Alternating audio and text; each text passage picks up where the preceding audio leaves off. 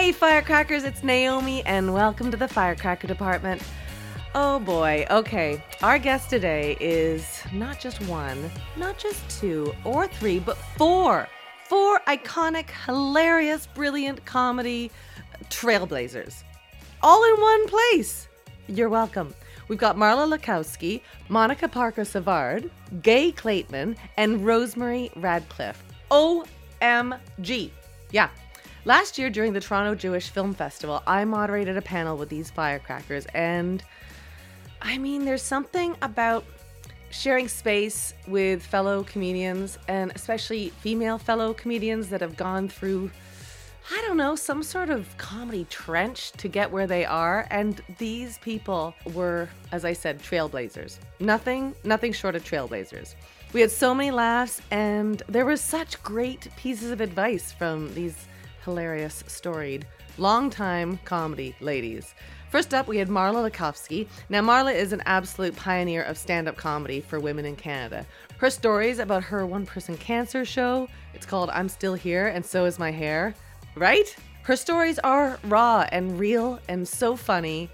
And I've heard of Marla forever, just in the comedy community, and it was such a treat to meet her. She's not only a memorable comedian and singer, she also is the voice of Good Luck Bear on Care Bears. Yeah! And she's an amazing public speaker. Check out her TED Talk. We'll link it in our show notes. And just find out more about Marla, because not only is she super talented, but she's still creating great content, and I love her for that. Our next panelist is Monica Parker. Now, Monica has spent 24 years in Hollywood, and she acted in everything from like Nancy Drew to The X-Files. She wrote and produced on Who's the Boss, All Dogs Go to Heaven, and The Party Never Stops. She also, if that wasn't enough, she's also written 4 books. Oh boy! And she's worked with the great Anthony Hopkins. And here's the weird part. Before I knew we were going to do the panel, we worked together on a show in Canada called Carter. So, I mean, it was just inevitable that our paths had to cross. Now, guest number 3 is the one and only hilarious Gay Clayton. Now, Gay has written commercials and comedy for radio. Oh, and 9 books. What? The woman has written 9 books. Oh boy. I mean, sometimes I dream about writing a book, and then I make pizza from scratch. But I would love to write a book someday in my lifetime. And then I think of Gay and Monica, who have written many books. It's astounding. She also worked on an all-women sketch show, and her hour-long special, Lies My Mother Told Me, won 2 ACTRA awards and led to another radio series. Just an amazing creator. Okay, and last but not least, we have Rosemary Radcliffe. Now, Rosemary is a comic actor, writer, composer, and painter. Oh my gosh, she is this beautiful painter. This is what was great about this discussion, is they not only had their career in comedy, but they had their career outside of comedy. And I feel like that is part of the secret to longevity in this business, is finding other plates that you can spin to stay creative. And certainly these panelists did just that. Rosemary has been on Canadian television for decades. From Sunday Morning at CBLT Toronto and classics like The Littlest Hobo and Anne of Green Gables. If you're Canadian, you know what I'm talking about. If you're not, go Google The Littlest Hobo. It's the weirdest TV show, and it's full of Canadian stars. It's quite incredible.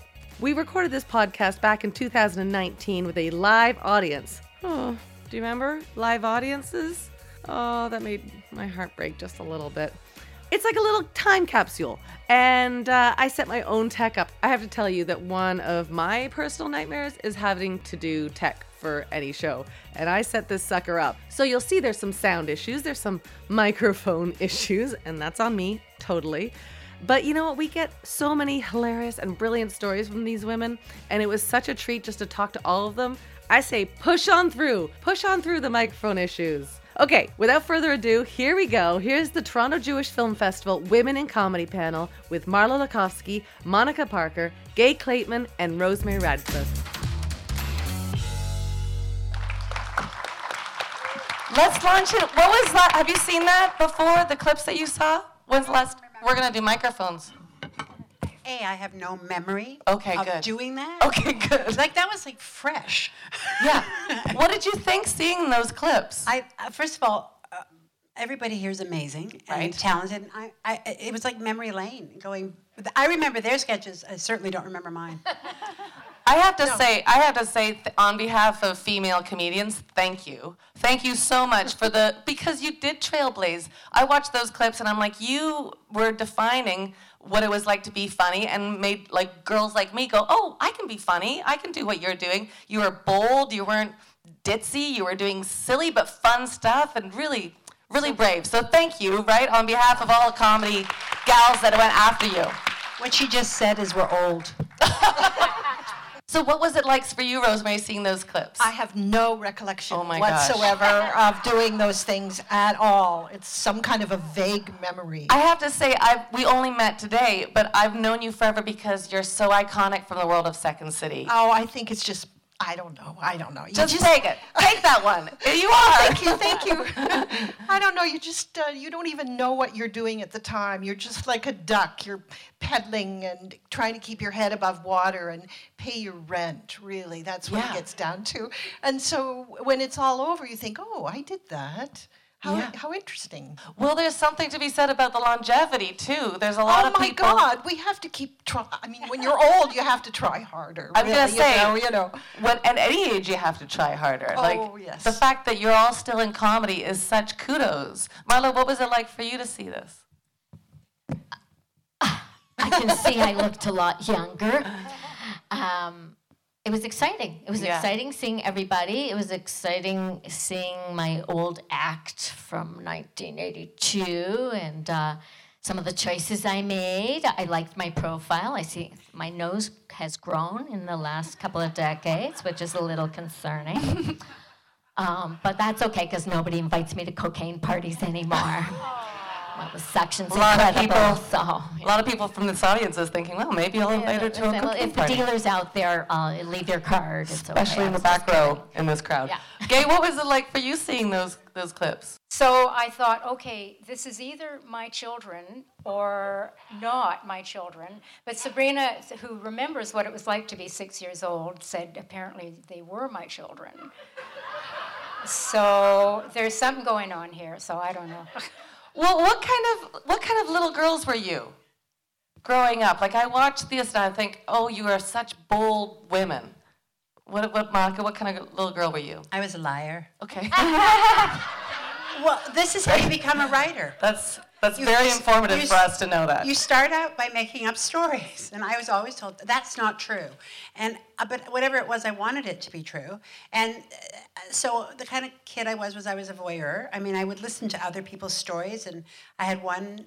I remember once getting off a bus because some couple hadn't finished their story, and I was desperate to hear the end, and I was stalking them on the way home. But yeah, I think I told a lot of stories when I was a kid. Yeah. They're called lies. Right.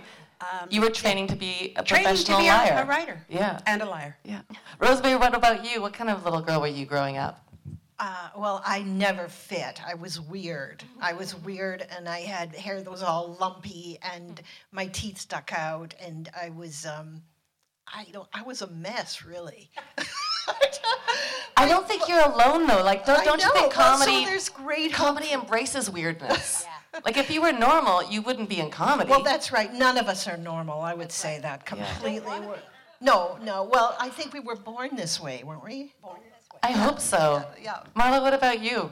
I was very shy, believe it or not. I don't believe it. Yeah, well, it's true. In fact, like I was very, very quiet. I was put into the closet in grade 2 and stayed there for 6 hours because the teacher forgot to tell me to come out. I mean, I saw people get their coats, their galoshes, their scarves. Said, aren't you going to come out? I said, she didn't tell me to come out, so I'm not coming out. I didn't come out until the janitors came in, cleaned the room, and they were about to lock the door, and I opened the door, and I went, wait! And they had a heart attack, and I ran home, and I got home at 7 o'clock. My mother said, where are you? I said, I was playing with Cindy. No, I called Cindy. Okay, I'm lying! They put me in the closet for talking, and I wasn't even talking. Well, why didn't you speak up? Because I'm shy. So And that glad was to go the through beginning. this. Yeah, glad to get that off your chest. That was it. Yeah. My family didn't think I was, I'm sorry. No, that's okay. I need to say this. My Please. family didn't think I was funny, and I didn't know I was funny until I went outside of the house and someone said, you're funny. Who was that? What was the moment that you were like, oh, I'm funny? Do you remember the bit? Yeah. It was actually at the Riverboat because I wanted to be a folk singer. So I got booked at the Riverboat was my first job, and I started to talk in between the songs, and they started to laugh. And I went, what the fuck is that? Right. And that kept happening for the whole half hour. Yeah. And then the manager came up to me, and it's like a scene from Funny Girl, and when she's roller skating, and the manager comes up and he goes, "You're not a singer, you're a comic. There's some comedy clubs before Yuck Yucks. This was 1973. At the music clubs on Saturday nights. Go there." And so I did, and that's how it started. Wow. Gay, do you remember when you realized you were funny? No, but I was also very, very painfully shy, hiding behind curtains shy. So what I would do when I was little, when I was walking to Brown School up the hill, I would pretend that I was riding my golden Palomino. Now, I didn't know. I'm a city girl. I didn't even know what that is, but I had one anyhow. So I would gallop up to school and had no idea. I got to a point where I knew I wanted to write.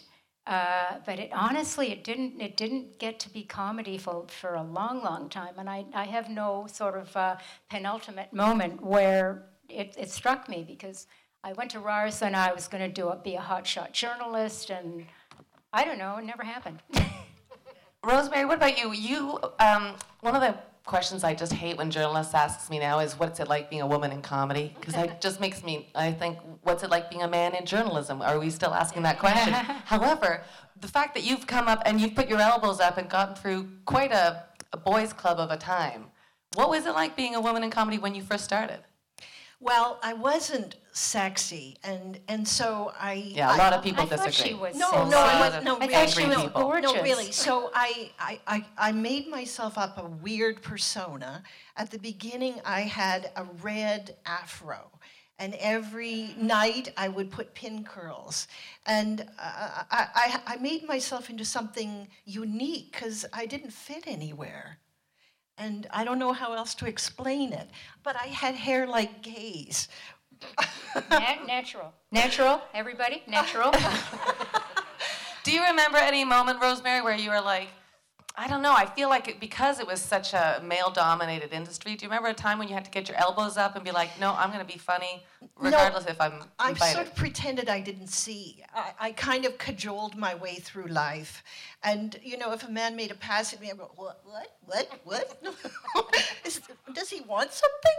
You know, it's like, if there's a kind of an innocence that you are when you're a comedian, I think. There's an innocence about you. And that's all I can say, is that's how you get through. What about you, Monica? You were trailblazing for a long time, and you wrote your own show. What was that like? What, writing your own show? Yeah, Terrifying. But did you step into it because you were like, I got to make my own work?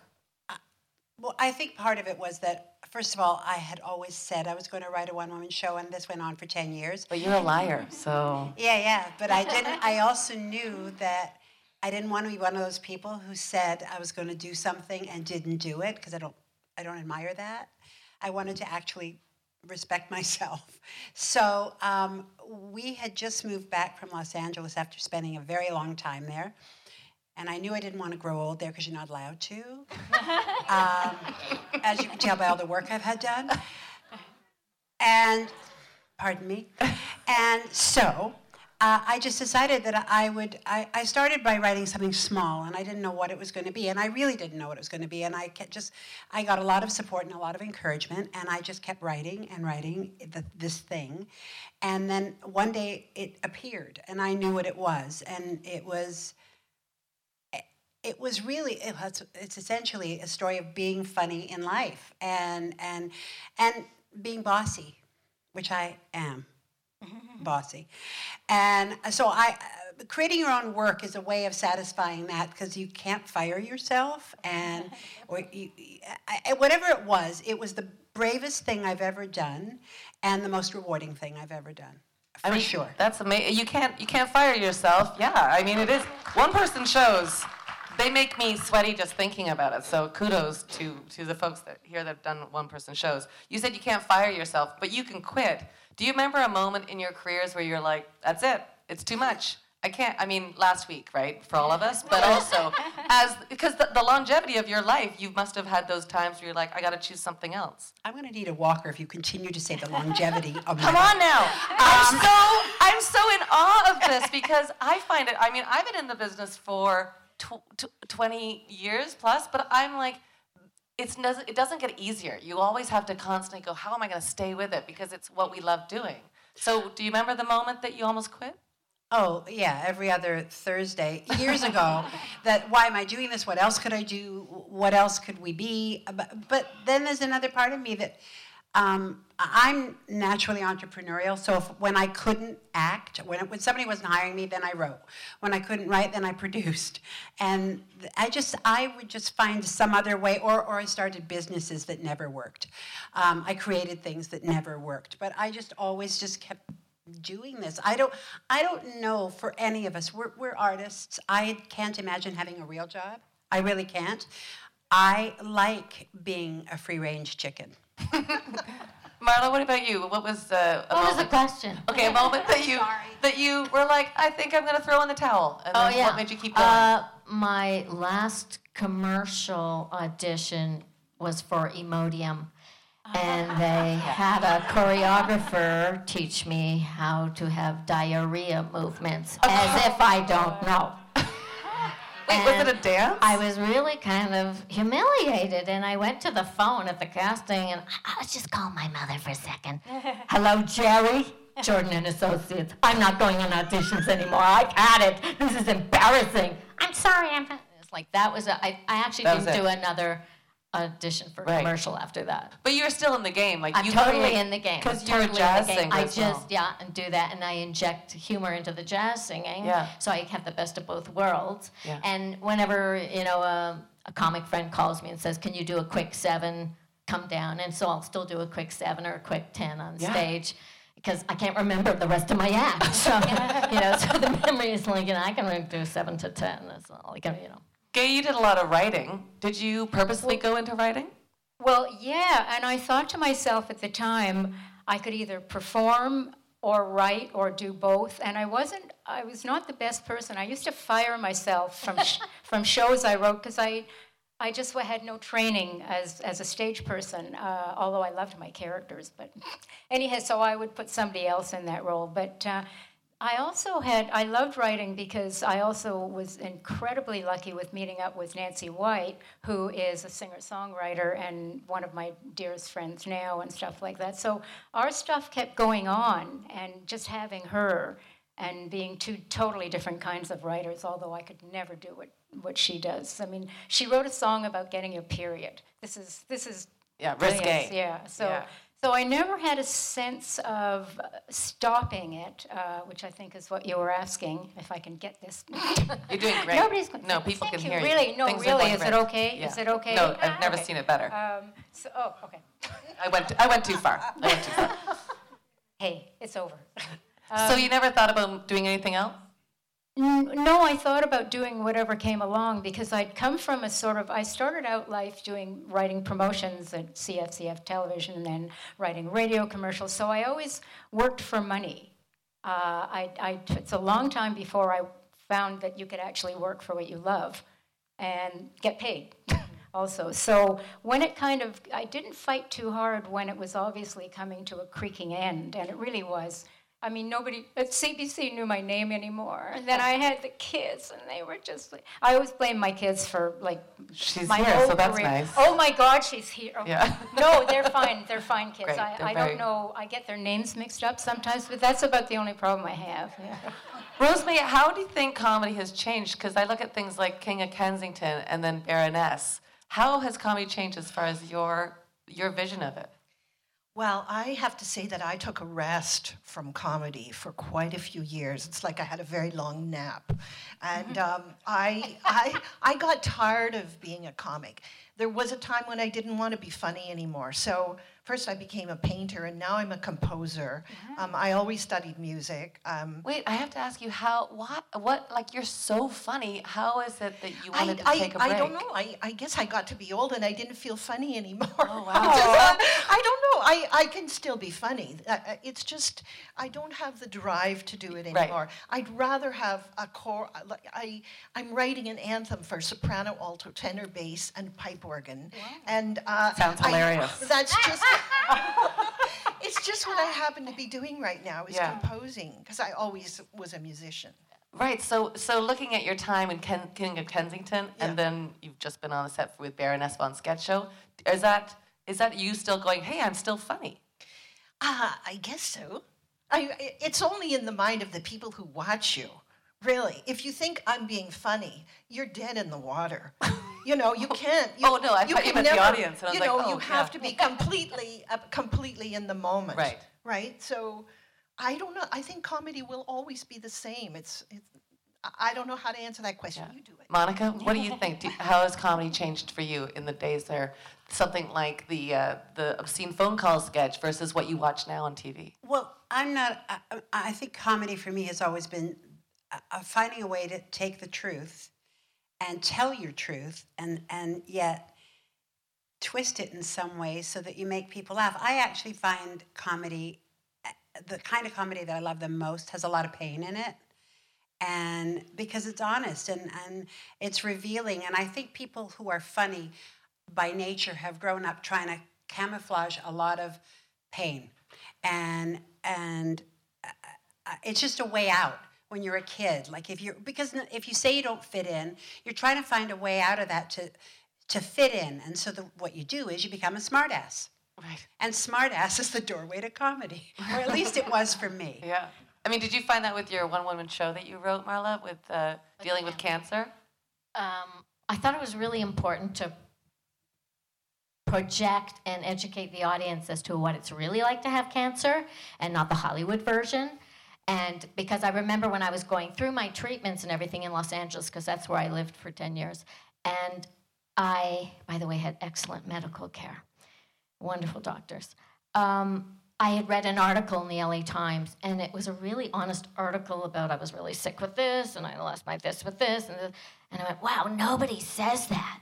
This really helps. I'm going to write a memoir about what's going to happen to me, what's happening to me. And I wrote it as everything was happening. So even when I lost my hair one day, I wrote it. I ran to the computer and I wrote it. And then I put that into a show. And it got great reviews, and the people really liked it because I told the truth. And it's really important to tell the truth because it can help save your life. Mm-hmm. And what I'd like to say to you is get an ultrasound when you get a mammogram.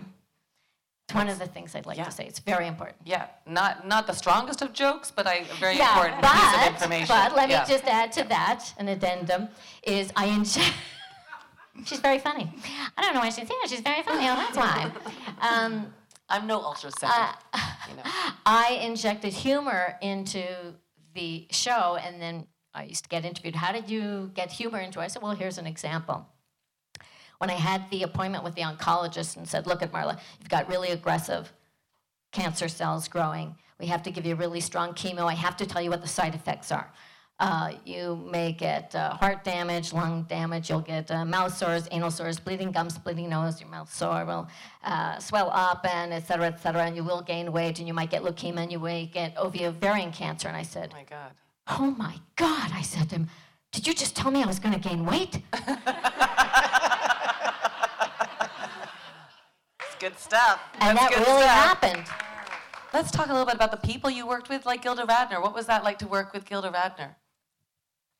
Gilda was the most honest person I've ever known. She knew how to take every flaw that she had and turn it into something endearing, charming, and funny. And it taught me a lot about telling the truth because she did it so well in such a charming way. And that was the best part of Gilda. I don't know. I absolutely. And when I was at Second City, she would drive me home, and of course, she had a three-legged cat. Of course, remember? And a dog was Snuffy, right? And she was just always very, very gracious and just lovely. Yeah. hungry for fame. Yeah. Yeah, I mean, drive, though. You all had such drive. And you said your drive is lessened now, Rosemary? Yeah, I'm napping. But is that, like, I mean, I kind of understand that. There was a time that I was like, oh, I just want to do it all the time. And I have different kinds of drive. But how did you guys keep your drive going when you were in the heyday of your comedy world? It was just, I was always doing stuff, and I don't have a sense of losing the energy. I don't know, it's weird. It just, when it was coming, it was really coming well, and I kind of went with it. So it's kind of a bland answer. But No, I remember Jane Eastwood saying, like, there was a time that you just had work. It was just coming. Like, now we're hustling to get the work, and there's so many more. Can I just add one thing? This is when my son does comedy. I mean, that's not his job, 'cause anyhow, and I thought, wow, if I'd had all these comedy clubs to work out and do things. On the other hand, what I did have, and I was just talking to my husband about this, CBC radio was my savior. I loved it. I loved being on radio. I loved CBC. You didn't have to wear makeup. You got to read from a script, but it didn't matter. But so it was just a really nice thing, and it was always there for me. And while I couldn't do as much like that, working comedy out in a comedy club, I had CBC's kind of looked after me. I got stupidly lucky with that. It didn't have to happen that way, but it did, and I loved it. Hello, CBC. It's not like that anymore. But CBC has been good to all of us. Yes. Really. Yeah. We would have been nowhere without the CBC at the beginning. Yeah. But let's talk a little bit about what it was like for you on the road, surrounded by male comics. She had asked me what it's like being on the road. Well, yeah, she just said that. Yeah, I don't know if you heard her. Right. She's the moderator. You're doing great. She's very smart. Good recall. Yeah. So what was it like being the only female comic on the road with other men on tour? First big feature person, headliner. Yeah. It was horrible. I can't even watch Mrs. Maisel without getting an upset stomach. And there's one episode where she's on the stage and there's 3 guys in there. Yeah. And I was watching it with my friend. I was cringing because I went, this is what I went through. This is why I can't watch comedy movies or shows. I go through the whole trauma of it. How I got through it, sheer determination, resilience. I mean, we went to Scotland, and just before I went on stage, and now Marla Lakovsky, and the audience is clapping in Scotland, and the comic says in the wings, you're not good, you're useless, they just got you here because you're a chick, you're going to eat somebody out to get a good review. And then I go out, and I got the best review, and they said, who'd you eat out? Yeah. And then they disowned me for the rest of the tour. It was horrible. It was like being black in Alabama in the 50s. They didn't want me to sit with them. They didn't want me to socialize with them after the show. So I just did my show and I went to the home. Where did you find that resilience? Where did you learn that? I liked what I did on stage. I thought I was really good at it. It was the only time anybody listened to me. I came out of the home where nobody listened to her. So I was like, hey, on stage, they listen to me. They're looking at me. This is wonderful.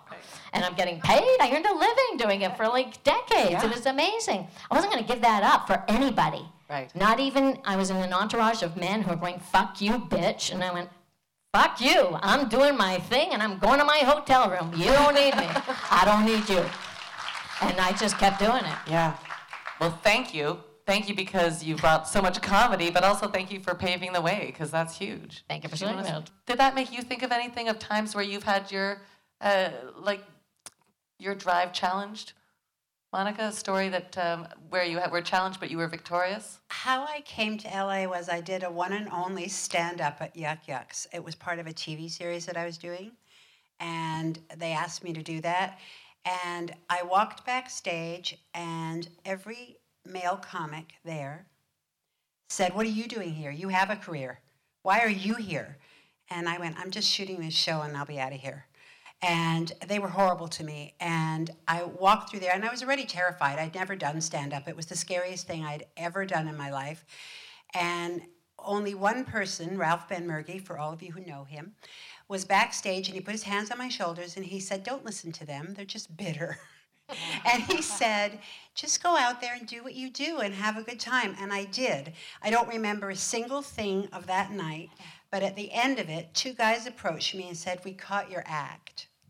I had an act. And they said, we want you to come to LA. And that is how, I actually thought I was being punked, but it was true. They brought me to LA, and that's how I came to LA, from my one and only stand-up from those horrible men. And my first job in LA was to go and write for Evening at the Improv. So I was right back in with all these male comics who really, I think, in that era, I don't know if it's still like that, but in that era, these are scared little boys. And so they lash out at women because we scare them so much. And I survived that just simply because the reason that we're funny is that's how you survive it. You can give back as good as you get. And so for me, that was I don't ever want to be in that world. Stand-up isn't for me. I don't know how you do it. It's too scary. So, but those were my 2 entrees, and they gave me the Teflon that I needed to move on. That's awesome. Thank you. What's next? What's next for all of you? What's the next chapter look like for creation, for comedy? How does that live in your hearts?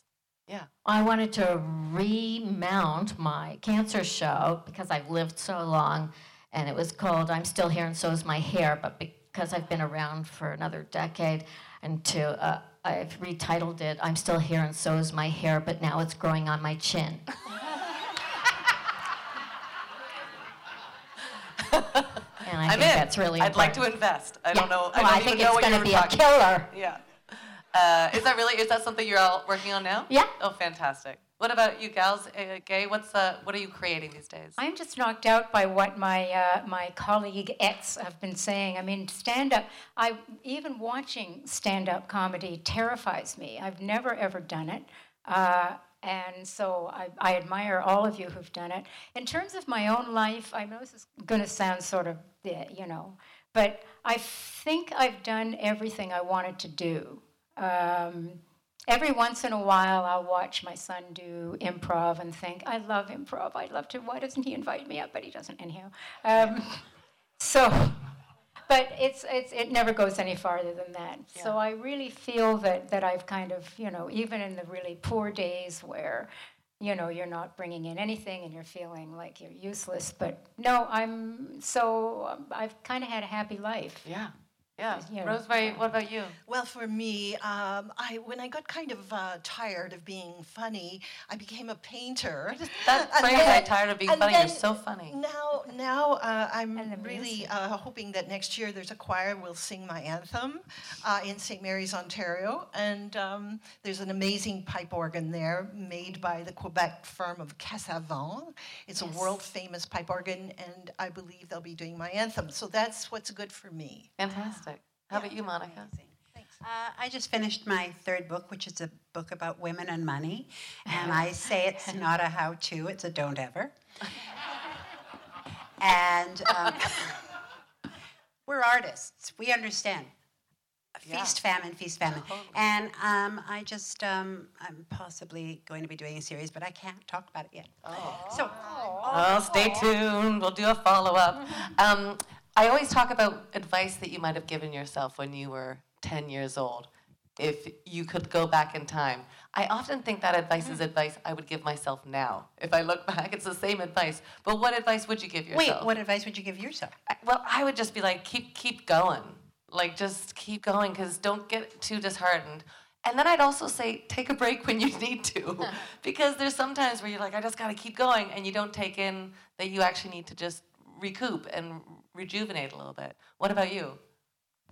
I believe I had to tell myself, just keep going.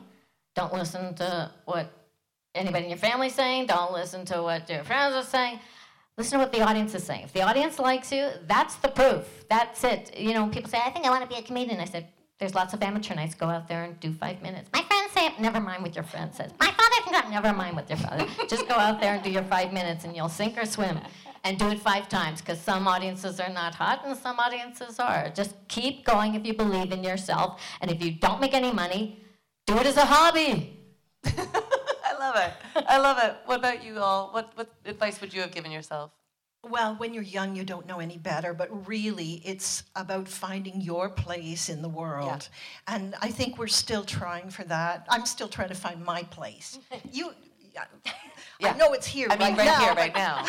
But I get it. That's it. sort of a Just journey. where do I fit? Yeah. And that's comedy, isn't it? Yeah. Yeah. The search for where you fit is actually really part of the funny, right? Yes. Yeah. What about you, Monica? I don't know. What advice would I have given myself at 10?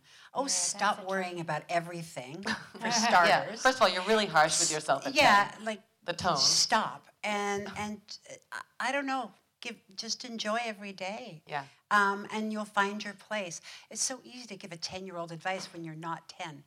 Yeah. Brush your teeth more often, right? When you're 10. Oh, yeah. Yeah, like Yeah. No, you only have one set of teeth. Gay, what do you think? What would be some advice you'd give yourself? Well, when I was 10, I truly lived in a world of fantasy with me being Sheena, Queen of the Jungle. Okay. But I'd always have to be rescued by some white, hunter and stuff like that. And anyhow, but so I think I would have said, don't. My mother always said, oh, if you just stand there, you'll be noticed. You just stand in a corner and you'll get noticed. So I stood in a lot of corners and didn't get noticed, and therefore thought that, my mother was wrong. my Your mother mother might have been wrong. was wrong. Yeah. Oh, my God. Yeah. Yeah. But I don't know just to sort of assert myself more. The shyness thing really got in the way. Monica, you're nodding. What is that, your world too? I'm agreeing that we all get in our own way. Yeah. That's part of growing up. It just is. Yeah. I don't know. I came to Canada from Scotland when I was 13. I was a fat kid, half Jewish, with an accent. I couldn't have been more of an outsider, Right. so I found funny. Yeah. I think that's what happened to me, is I found funny as a defense mechanism, and then it all kind of came together. Amazing. Well, thank you so much. Thank you for pursuing comedy. Thank you. For bringing comedy and for sharing your stories. Thank you, everybody. Enjoy the rest of the festival. I'm Naomi Snikas.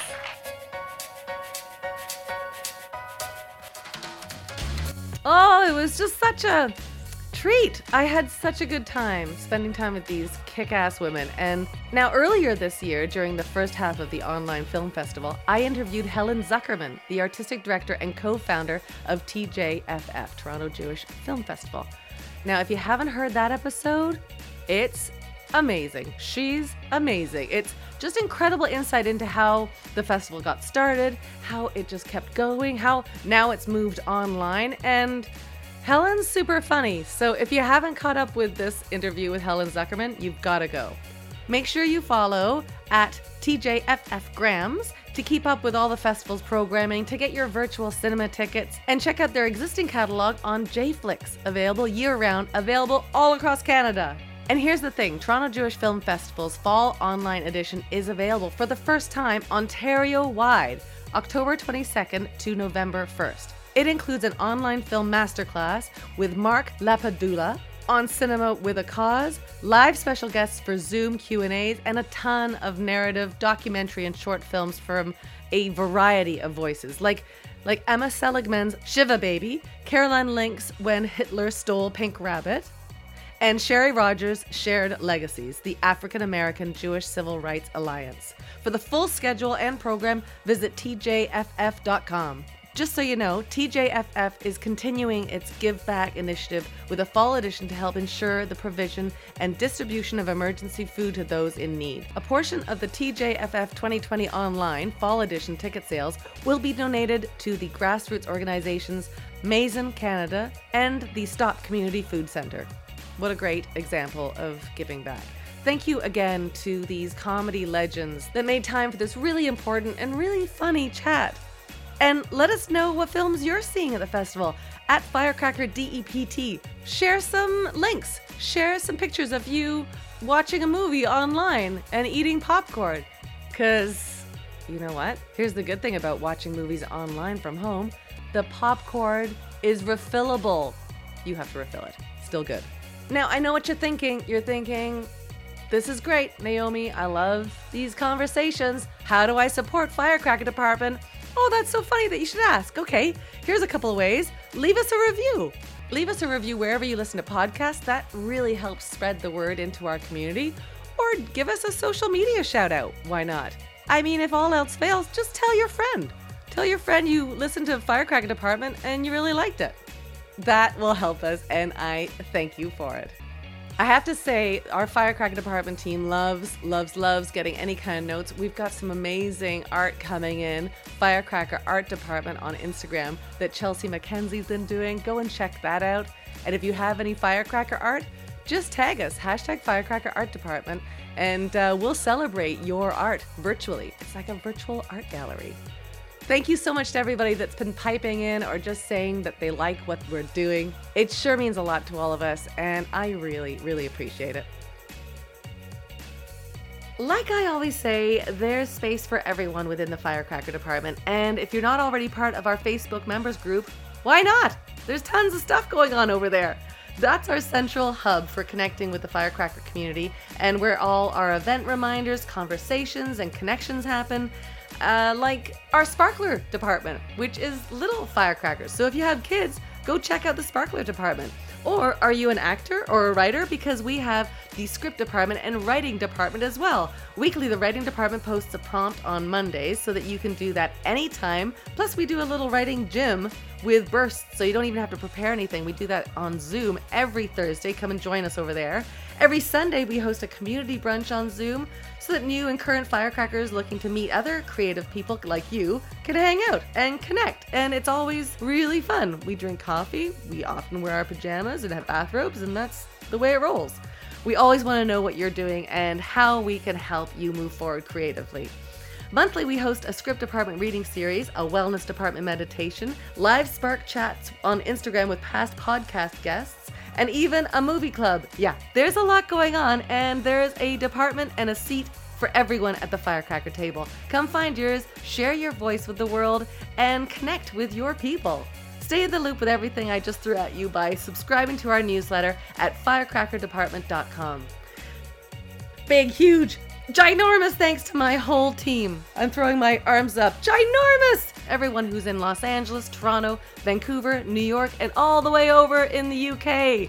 Thanks to all our core members for everything that they do online and off to make this community, this Firecracker department growing into what it is becoming, which is so important to me. And from what I'm hearing from the feedback, it's important to you too. So thank you. Big thanks to Jeff Milutinovic and Igor Karila for our theme music. We love it. And thanks to you, you, the one listening right now, for taking the time to listen, because we know there's a lot of options out there, and we so appreciate you taking the time to listen to us. Thanks everybody, thanks for listening. I'm Naomi, and we'll see you next time on the Firecracker Department.